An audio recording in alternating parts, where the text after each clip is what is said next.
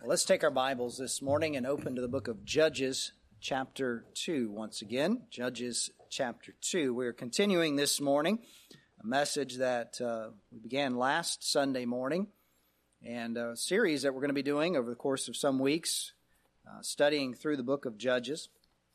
And I covered all of 3 verses last week. I do expect the remainder of our series to go a little quicker than that. But in Judges chapter 2, we're going to pick back up in just a few moments with verse number 4. But just to kind of review and to set the context once again, the book of Judges covers a period of time of about 400 years between when the Israelites came into the Promised Land and when King Saul was anointed to be king over Israel. And during that 400-year time period, Israel was in a downward spiritual spiral. They just kept getting worse and worse and worse. And you see that as you read through the book of Judges and as you study through it. The early judges were not that bad guys. They did a pretty good job. And then as you go further and further along in the book, they get worse and worse until you get finally to the end of the book of Judges and you read a couple of stories that are just, they're really quite horrible to read through. And one incident in particular that looks a whole lot like the incident in Sodom and Gomorrah in Genesis chapter 19. And you come away from the book kind of wondering what in the world happened. I mean, these were God's chosen people. They received the law of God from the hand of God there on Mount Sinai, and now they've ended up doing the same things that the heathens, the Canaanites had done, for which God had punished them and driven them out. What happened? How did they get to be so bad? Well, the foundation is laid in Judges chapter 1, actually. We're not going to study that right now, but just to summarize, the Israelites failed to fully obey God. God told them, when you go into the Promised Land, you are to drive out all of the people of the land. Don't leave any of them there. And that was a punishment on those people for being so wicked. They were involved in things like religious prostitution and human sacrifice. I mean, it was really bad stuff that they were involved in, and God had given them a long time to repent. They wouldn't repent, and so finally, as part of the reason that God sent the Israelites in was to punish them for that. And God said, drive them all out, because if you leave any of them there, they're going to influence you negatively. They're going to draw you away from the Lord, and you'll end up serving their idols and doing the same kinds of things, and then God will end up having to punish you, just like He's punishing them. They failed to do that. They left certain of the people there, and Judges 1 lists a number of those people groups and cities and tribes that they left, and instead of driving them out, they put them to tribute. They said, you can stay as long as you pay us money. They thought, well, we'll have control over them and we'll be the dominant ones and so it'll all be okay. Well, it wasn't. And in chapter number 2, the angel of the Lord appears and delivers a message of rebuke to the Israelites. This angel of the Lord was a pre-incarnate appearance of the Lord Jesus Christ. As you notice what he says the word I, uses that pronoun, personal pronoun I, several times referring to things that only God has done, only God can do. And so we know it was the Lord appearing. Therefore, it was the Word of God, the Son of God in the flesh, that was appearing to them. And he delivers this message of rebuke. You have not driven out the people like I told you. You did not fully obey. And because you would not obey me, I'm not going to drive them out for you. He said, I'm not going to do for you what you refuse to do in obedience to me. You're going to have to deal with the consequences of your sin. And that is that these people are going to remain in the land and they are going to be a constant source of irritation for you. They're going to be like thorns in your side, like pricks in your eyes. They're going to be there with you, constantly irritating, constantly aggravating, and constantly tempting you. God said, I'm going to leave them there to prove you. Not prove in the sense of like God was doing an experiment to find out, but rather to reveal what was truly in the hearts of these people. And what you find is that from each generation forward after this, they had to make a decision. Are we going to serve God, or are we going to serve idols? Are we going to do what God says is right, or are we going to do what we feel like is right? And when you get to the end of the book, and I believe chapters 17 and chapter 21, you find a verse repeated that says there was no king in Israel in those days, and every man did that which was right in his own eyes. Increasingly, they went further and further into the wickedness and the idolatry that was around them until it got to the point where you could no longer even tell the difference between God's people and the people of the world. We noted last week how that there's a lot of similarity between us as New Testament believers and the Israelites in Judges chapter number 2. We've been delivered. We've been delivered from our sin and the way that God delivered the Israelites from Egypt through the 10 plagues and ultimately the Passover is a beautiful picture of our salvation. We've been given clear instructions by God. He's told us exactly what He expects of us. We don't have to wonder. We don't have to question it. We can read for ourselves in the Word of God in the Bible what God expects. We know what God wants from us. And each of us must then make a choice. Am I going to do what God says, or am I going to do what is right in my own eyes? And we left off last week with this thought that each of us, if we don't want to deal with the painful consequences of sin, then we must choose to do what is right as God says it. And so this was the message that was delivered to the people. And this morning we're going to look in verse number 4 down through verse number 9. And we're going to see the response of the people, which is the sorrow of the people. Verse number 4, it says, "And it came to pass when the angel of the Lord spake these words unto the children of Israel, that the people lifted up their voice and wept. And they called the name of that place Bochim. And they sacrificed there unto the Lord. And when Joshua had let the people go, the children of Israel went every man into his inheritance to possess the land. And the people served the Lord all the days of Joshua and all the days of the elders that outlived Joshua, who had seen all the great works of the Lord that He did for Israel. And Joshua the son of Nun, the servant of the Lord, died, being 110 years old. And they buried him in the border of his inheritance in Timnath-Heres, in the mount of Ephraim, on the north side of the hill Gaash." As we look at these verses today, there's one thought that I want to impress upon you, and that is this. Though our culture and our nation may be going in the wrong direction, it may be spiraling further and further downward, you and I can make a difference for our generation. And it starts as each of us as an individual chooses to serve the Lord. And then as each of us as families decide that we are going to live for God.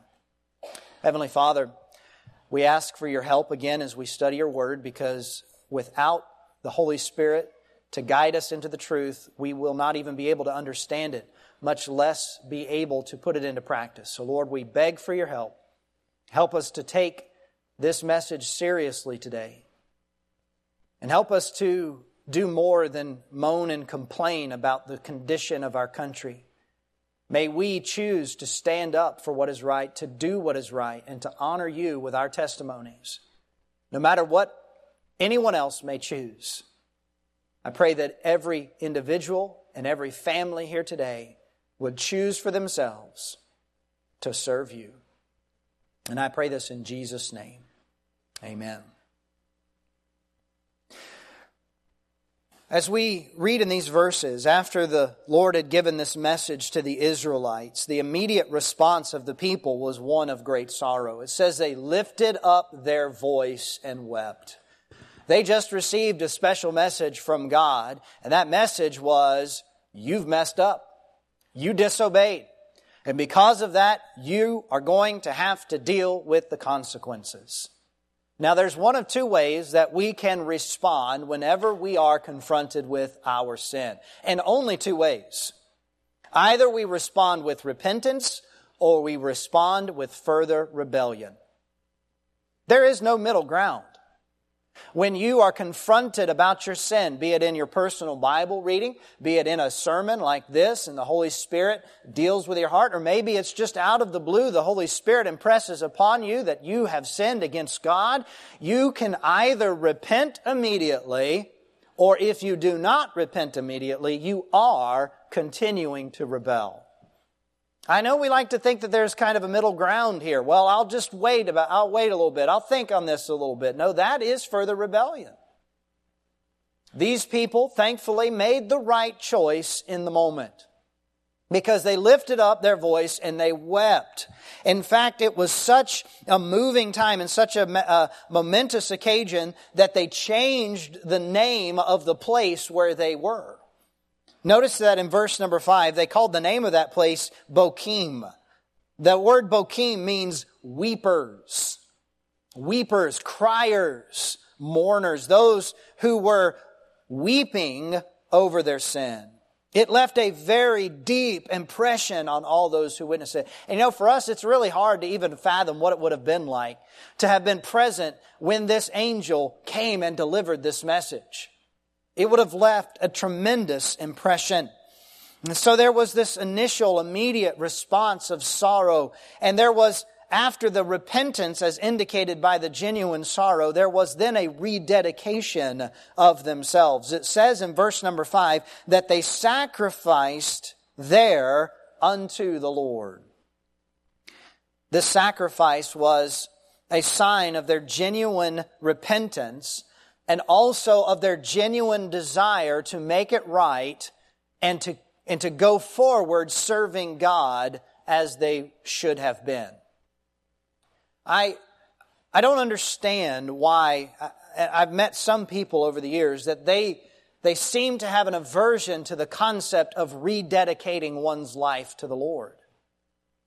I've had someone say to me, I surrendered to God one time before. Why do I need to do it again? Here's why. Because you're not perfect. None of us are perfect. And as well-meaning as we may have been in the past when we surrendered our life to God, and hopefully we were, and as long as we may have fulfilled that commitment and been living for God, if there comes a point that we sin against God and we go back on that commitment, we need to renew that commitment to the Lord. We need to confess our sin, we need to repent of it, and we need to go back to God, and we need to say out loud the words, Lord, I am recommitting myself to serving you. And that's what these people were doing here when they were giving these sacrifices. These were sacrifices that were given to demonstrate that they were determined to do right going forward. Now, I know many times we get discouraged because we make that decision. I'm going to do what is right. And then we turn around and we do wrong again. You ever been there? Or is it just me and the Apostle Paul? Because the Apostle Paul said, the good that I would, that I do not, but the evil that I would not, that I do. Not only is that a tongue twister, it's something that we all identify with. That when we want to do what is right, oftentimes we find ourselves doing what is wrong anyway. Why is that? It's because we still live in a world affected by sin. We still live in a body that's affected by sin, so we still have to deal with the temptations. And the truth is that too often we give in to those temptations and we sin against God. We have to be confronted with that sin. Holy Spirit uses various methods to bring that sin to light. And we have to respond with repentance, and that should be followed up with a rededication. Say, Lord, from now on, I want to do better. And I'm trusting you to help me do that. I'm not doing it in my own strength, but Lord, this is my desire. You say, well, what if I mess up again? Well, then you do it again.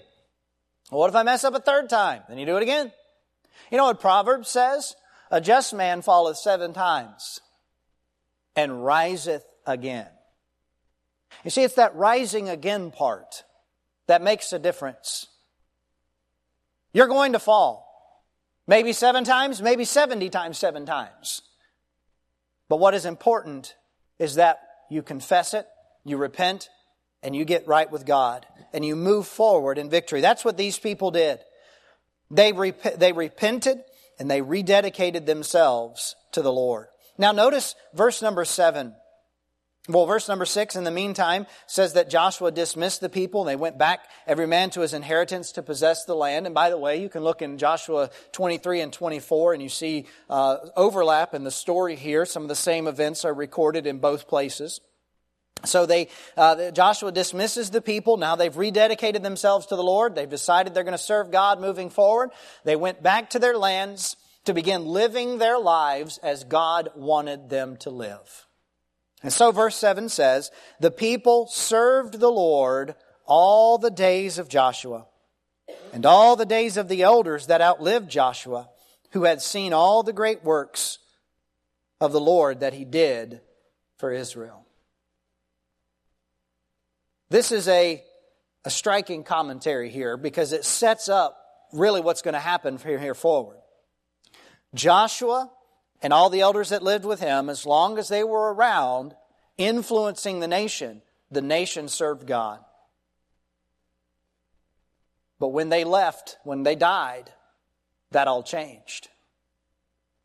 Now, we'll look at why that changed at another point in time, but this morning, I want to focus on this fact. I want to focus on the positive aspect of this. And that is that Joshua and all of the people that served with him, they made a positive impact on their generation. All the days that they lived, Israel served God. And I want to say to you this morning, it is possible to make a positive impact on our generation. Some people have a very fatalistic attitude about our culture and about America. This idea, well, it's just, we're done for, Even so, come quickly, Lord Jesus. He's just going to have to come and we're just going to have to... Look, I want Jesus to come quickly. Don't misunderstand me.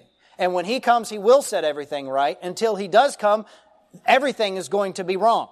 But let me say this. That is not license for us to sit back with our arms crossed, watching the world fall to pieces. We need to stand up for the truth, and we need to make the decision, I'm going to live for God, and I'm going to use whatever influence I have to influence others to live for God. That's what Joshua and his generation did. I know they did that. I know they made that decision. And because of that decision, they were able to influence their generation for the Lord. We can make a difference. I know, because we all are consumers of media today that we're told, I don't care which kind of media you consume, right wing, left wing, if you think it's fair and balanced, whatever, we're all told the same thing, That the powers that be are really just, they're going to do whatever they're going to do. It's the deep state that's calling all the shots, Oh, and there's voter fraud, so what's the point of voting? I said, I thought you weren't going to get political. Well, I'm sorry. The message kind of overlapped this morning. Turn to Joshua chapter 24, if you would please. Joshua 24. It is possible to impact our generation for good and to use whatever influence we have to influence people to serve God. You cannot guarantee how long that influence might last, because you can't even guarantee how long you might last. But we can choose to do what is right and be a force for good in our generation. I said a moment ago that I know Joshua chose to be a force for good, to use his influence to influence others to serve God. And I know that because of what he said in Joshua chapter 24. Joshua chapter 24, verse number 15 is probably a very familiar verse to you. But I want to back up just a couple verses here. Look with me at verse number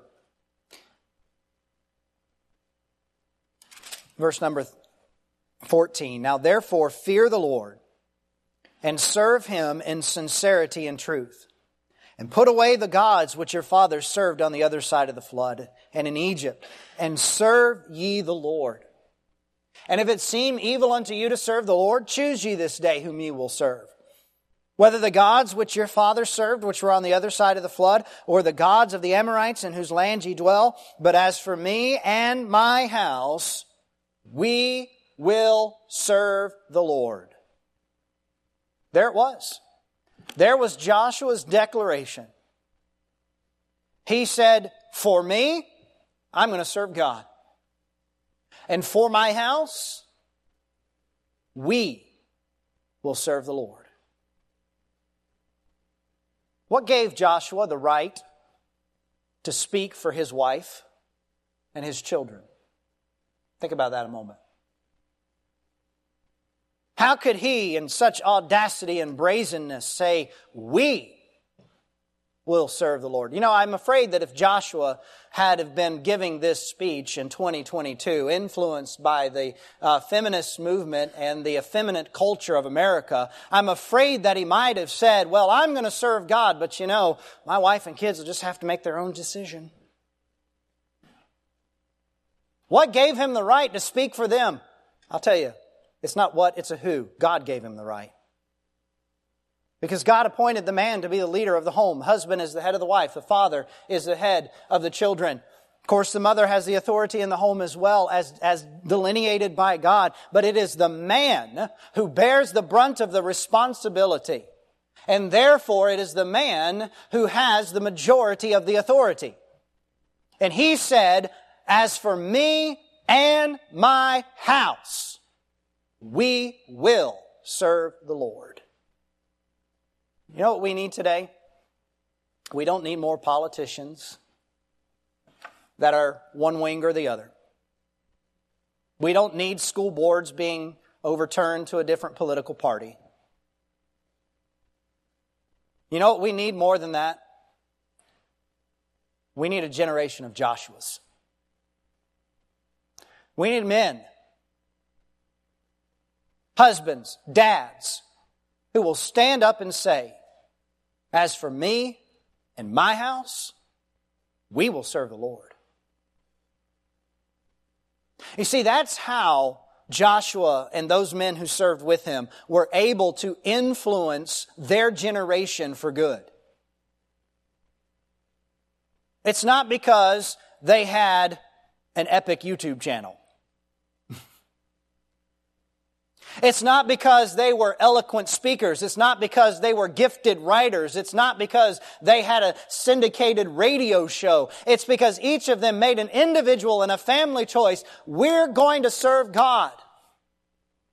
And so that all the days that they lived, Israel served the Lord. These men had a tremendous influence on an entire culture because they chose to serve God. Joshua 24 verse 31 here says, and Israel served the Lord all the days of Joshua and all the days of the elders that overlived Joshua, which had known the works of the Lord that he had done for Israel. Same thing is recorded in Judges chapter 2. You know, we say that we are troubled by the direction of our country, and you ought to be. We say that we're worried about the future for our children and our grandchildren. And listen, I share that concern. Absolutely, I do. I know that my children, and I used to hear this when I was a teen, and now I'm saying it now that I have teens. My children are facing things that I never thought I would have to face.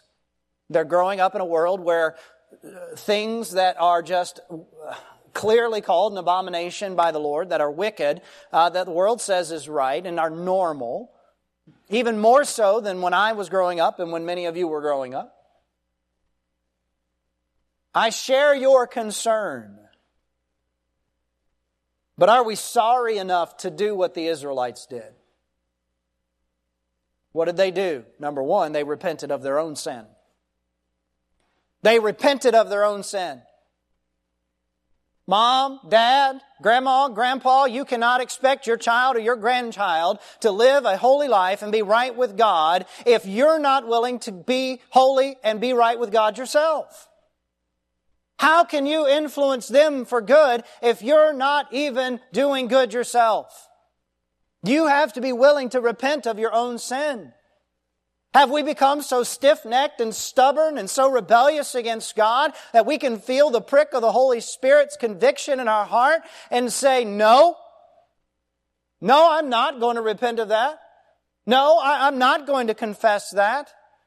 Have we so lost our tenderness to the Lord's dealing in our heart that we can sit under the preaching of the Word of God and have our sins so clearly displayed before us and say, no, I'm not going to deal with that? Have we lost our sorrow over sin? Blessed are they that mourn, for they shall be comforted. We have to be willing to repent ourselves if we want to influence this generation. Number two, we have to be willing to rededicate ourselves. When we fall, to get back up and say, by the grace of God, I'm going to do what is right going forward. We have to be willing to stand up and say, as for me and my house, we will serve the Lord. You see, the problem is, many times we are sorry over our sin, but not in a biblical way. Paul talked about this in 2 Corinthians chapter 7, actually. He said that there is a sorrow which worketh death. It's the sorrow of this world. It's when you and I are sorry for the consequences of our sin, sorry that we got caught, but there's not genuine sorrow that worketh repentance. As a pastor, I deal with people from time to time who are genuinely sorry they're having to deal with the consequences of their sin. They sinned and life got hard. And they are genuinely sorry that their life is hard. And I will try to instruct them from the Word of God and say, here's what you need to do differently. Here's what you need to do better. Here's some choices you made in the past. You should have done this. You need to confess that. You need to repent. You need to move forward. And they won't do it. Why? They're sorry. It's because it's not godly sorrow. See, godly sorrow says, I'm not sorry for the consequences. I'm not sorry that I got caught. I'm sorry because I offended a holy God. I'm sorry that I committed a sin that caused Jesus Christ to have to hang on the cross and die. I'm sorry that I chose a sinful pleasure instead of honoring the sacrifice of the Lord Jesus by living a holy life. That's genuine sorrow. As long as we're just sorry because life got difficult, that's not going to cut it. We need a sorrow that works repentance. The hope for our generation lies in our willingness to repent of our sin and do what is right. With heads bowed and eyes closed this morning, I'm almost certain that we all share the same burden for our world, for our country, for our children, for this generation. If you have no concern at all, then one of two things is true. Either you have drifted so far away from the Lord that there is just hardly any warmth of the Holy Spirit left in your heart. Or number two, you've never known Christ as your Savior to begin with. Because if you know Christ as your Savior and you're walking with God, then the sins of this world that you see all around you should grieve you. And I know we're tempted to think, what can I do? I'm a nobody. Here's what you can do. You can influence someone to do what is right. That has to first start with yourself. You have to be willing to repent of your own sin, whatever that sin might be. As long as you bury it, as long as you hide it, as long as you excuse it, you will never be able to influence anyone else like you should. And then you need to rededicate yourself and say, as for me, and as for my house, that is anyone that I have any influence over, we will serve the Lord. There are some people here today, I believe you need to repent of some things. There's some stuff in your life, I don't know what it is, but there's things in your life, sins that the Holy Spirit has been gently nudging you about. This isn't right. You need to stop. You need to confess this. And you haven't done so yet. And this morning you have another opportunity. How will you respond? With repentance or rebellion? Some of you need to make that choice. You need to choose to repent. Others of you, maybe with that or other people in addition to that, need to rededicate yourselves to the Lord. But all of us in here today, we need to be of this mindset. As for me and my house, we will serve the Lord. So my invitation to you is to respond with one of those two ways, repentance or rededication. And make up your mind today that as much influence as God has given you, you will use it to be a force for good in our generation. Father, move during this invitation, I pray, to glorify your name. And I ask it in Jesus' name. Amen.